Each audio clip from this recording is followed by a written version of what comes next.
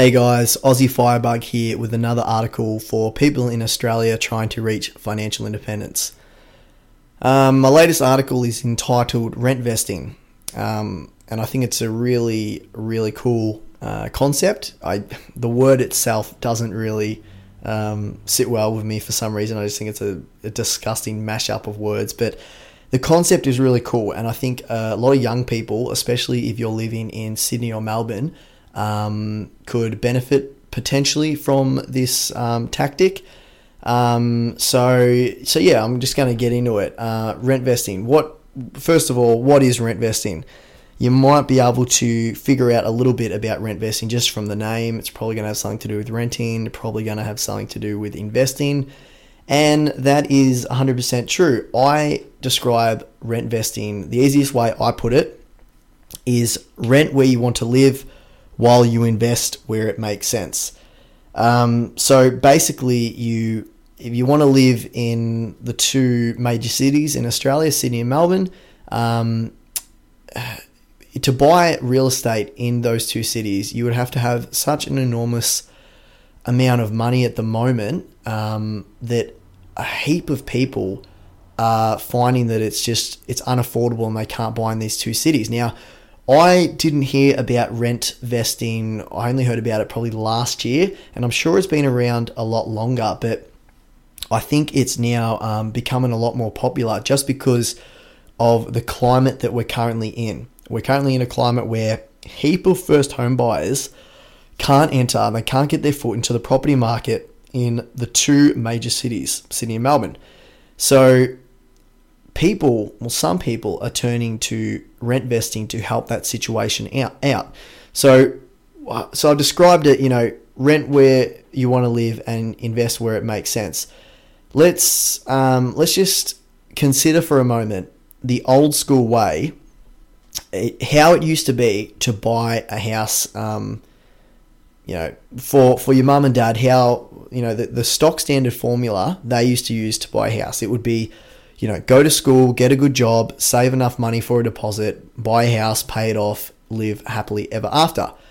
But because of the climate in the two major cities at the moment, majority of people can't do that. The house prices are rising faster than they can save for that deposit, or they've got the deposit, but the loan amount would be so massive that they don't feel comfortable taking on that mortgage and then having that mortgage for 25, 30 years. So that's unless you've got really wealthy parents or you've inherited a whole bunch of money, that stock standard formula isn't going to work for a normal person with a normal paying job these days. So, and in my article as well, I don't know if anyone got this reference, the smashed avocados reference.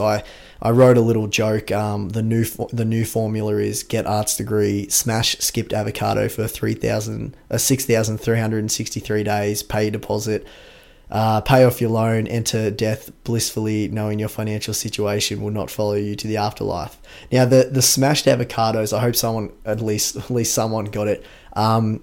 You would have seen, or hopefully you would have read the Australian, some guy wrote, I think he was a baby boomer, he wrote this article about millennials spending too much money on breakfast and how they're spending $22 on smashed avocado on bread and they should be saving more money for a house, which I sort of agree with, but I just thought it was pretty funny article. And then a whole bunch of people on the internet got really angry, a whole bunch of millennials. And SBS wrote an article about I stopped eating smashed avocados and now I own a castle, which I thought was pretty funny. So I'll link to it in the article. So back to my original point. So you have that situation where you can't get your foot in the property market. You don't want to, but your money's sort of sitting in the bank. It's earning paltry interest. The savings accounts are like 3.5% or something. Super low. You're sort of frustrated. You're sitting on the sidelines. You can't get your foot in the door. What are you going to do?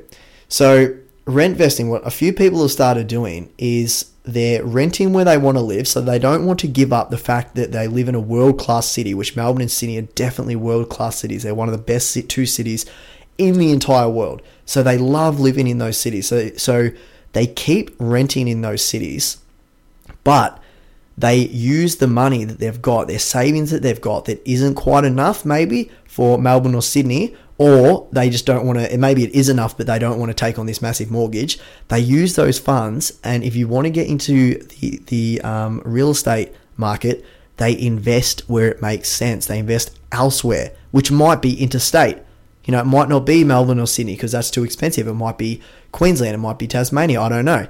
Somewhere else where it makes more sense to do so. Let's just take Queensland, for example. I know the medium house price in Queensland is a lot lower, and the rental yields are a lot higher.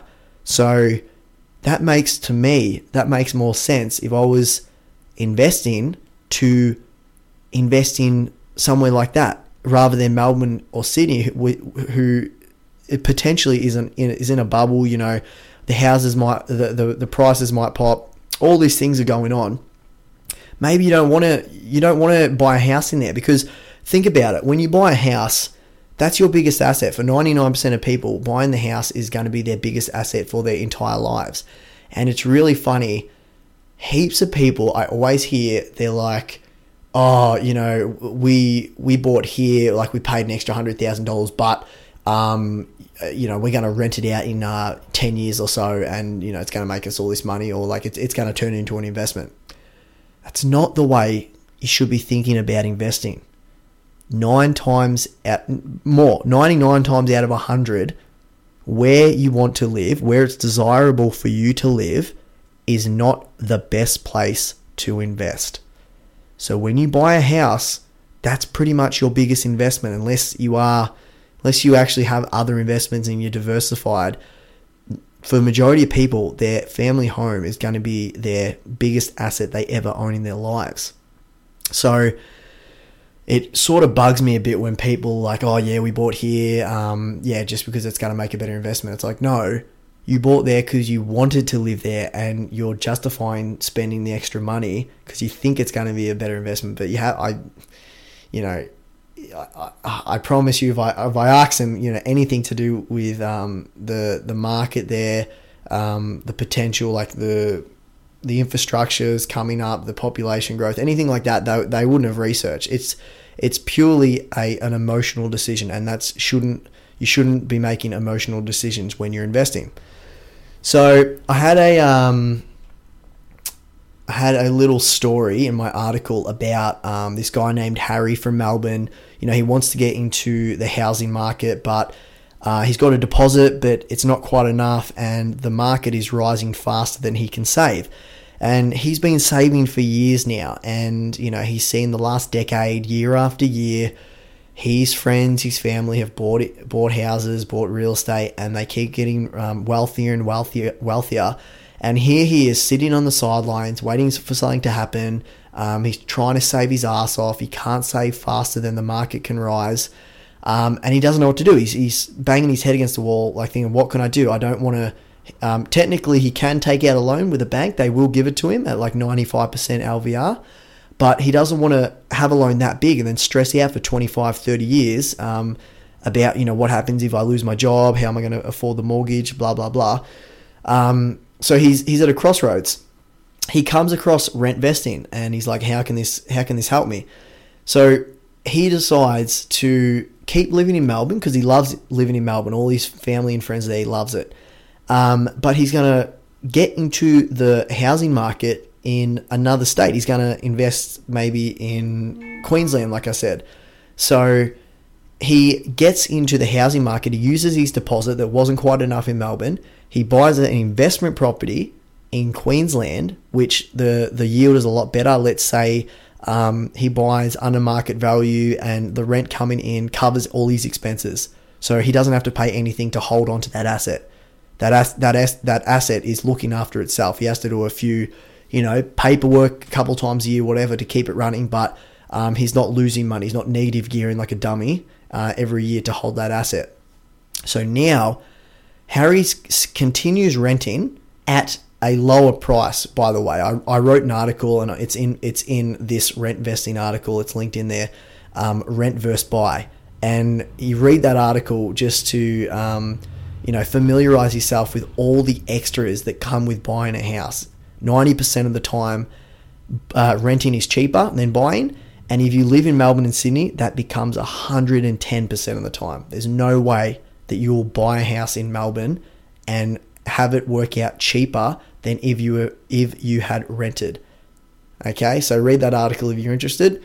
So back to Harry. So he buys in Queensland and he holds on to it, and it doesn't cost him any money to hold on to. He puts his deposit on it, and then he continues living his life for a few more years.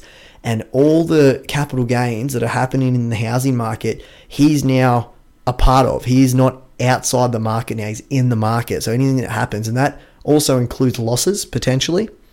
So anything that if there's another housing boom or something like that, he can benefit from that now. He's not continuously just staying out of the market and saving and potentially have it keep going up and him not benefiting from it. He's in the market now. Maybe 5, 7, 10 years go by and he is ready to buy a house, because there's a lot of intangibles that come from buying a house. Like, it's not all about the money. There's a lot of your castle. You got to raise a family in it. You want that security. There's things that you can't put a dollar on, and I understand that. So circumstances change. So let's say that Harry, after 10 years, wants to buy a house. He can sell his investment property, and then he gets all his deposit completely back, and any capital gains that he made that whole time, he can now use that for a deposit in Melbourne. So that's an example of how someone can use RentVesting to live where they want to live at a much cheaper rate by renting and investing where it's smarter to invest. A few pros and cons. So I'm going to go over the pros of RentVesting. So no mortgage stress. If you think about the example I used with Harry, he's renting in Melbourne, so he doesn't own a mortgage. He might be locked into a year's contract, if that. His mortgage that he has, so he has a mortgage, but the key difference with RentVesting as opposed to buying is he's not paying for the mortgage. He has tenants that are paying the mortgage off for him. So if the person that's paying off the mortgage for him gets sick, they lose their job, or they've got to move, or something happens to them, guess what? New tenants come into his house, and then they start paying the mortgage off for him. If he gets sick, let's say something happens to Harry, he comes down with an illness, he's got to look after his sick mum, like back home, whatever. He is not locked into a mortgage now. He's renting. So he's super flexible. He can pick up his stuff. He loses his job, he can move from where he's renting into maybe a cheaper place, or he can move back home, whatever. He's got all his options are open. If he gets a raise, he's earning more money. He can move into a more expensive place to rent. He can live a bit more luxurious for a bit. The flexibility is a massive part of the RentVesting lifestyle. So he hasn't got mortgage stress, because the mortgage that he does own is being paid for, and he's got that flexibility to adjust to the situation as it occurs. If you take on that huge mortgage, you better hope that you're in a job and you're earning good money for 25 years so you can pay it off, because as soon as you're not, what are you going to do? You might be able to move out and rent it. But as I talked about before, maybe the place that you bought wasn't the best investment, and maybe it's not that desirable street. You're not going to get that much rent for it. The rental yield is horrible, which it probably is if you're buying in a city, in a Melbourne or Sydney at the moment. So things like that. Exposure to the property market sooner. I just went over an example. Start building your wealth now, not later, so you can start your investment portfolio. Like everything that I've said, has sort of been towards the property market, but it doesn't have to be property. It can be stocks, bonds, ETFs. It can be anything. When you rent, you've got so much more free cash flow up your sleeve. So where you put that is up to you, but you can start investing a lot sooner in life. And I am of the strong belief that if you invest before you own a home, you're going to benefit from it purely from compounding interest. So if you know what compounding interest is, that's good. If you don't, Google it. But that's my thoughts. If you plant the seed earlier in life, it's going to pay huge dividends your whole entire life, rather than if you spend the first 20 years paying off your family home and then you start investing for retirement. You missed out on 20 years of capital growth, of compounding interest. Yeah, you're not going to have your family home paid in the first 20 years, but so what? Like it's all relative. Like maybe you do want a home because you got kids, that's up to you. But for me, I'm more worried about starting that investment portfolio and growing it than I am worried about the security I don't have with renting. I pretty much went over all the pros, but it has some cons. So, this isn't perfect, and it's definitely not for everyone. So, first con I've got here is you won't be paying off your home to live in. And I think there's a psychological connection with paying off something that's yours. You have a home, it's yours, and now you're paying it off.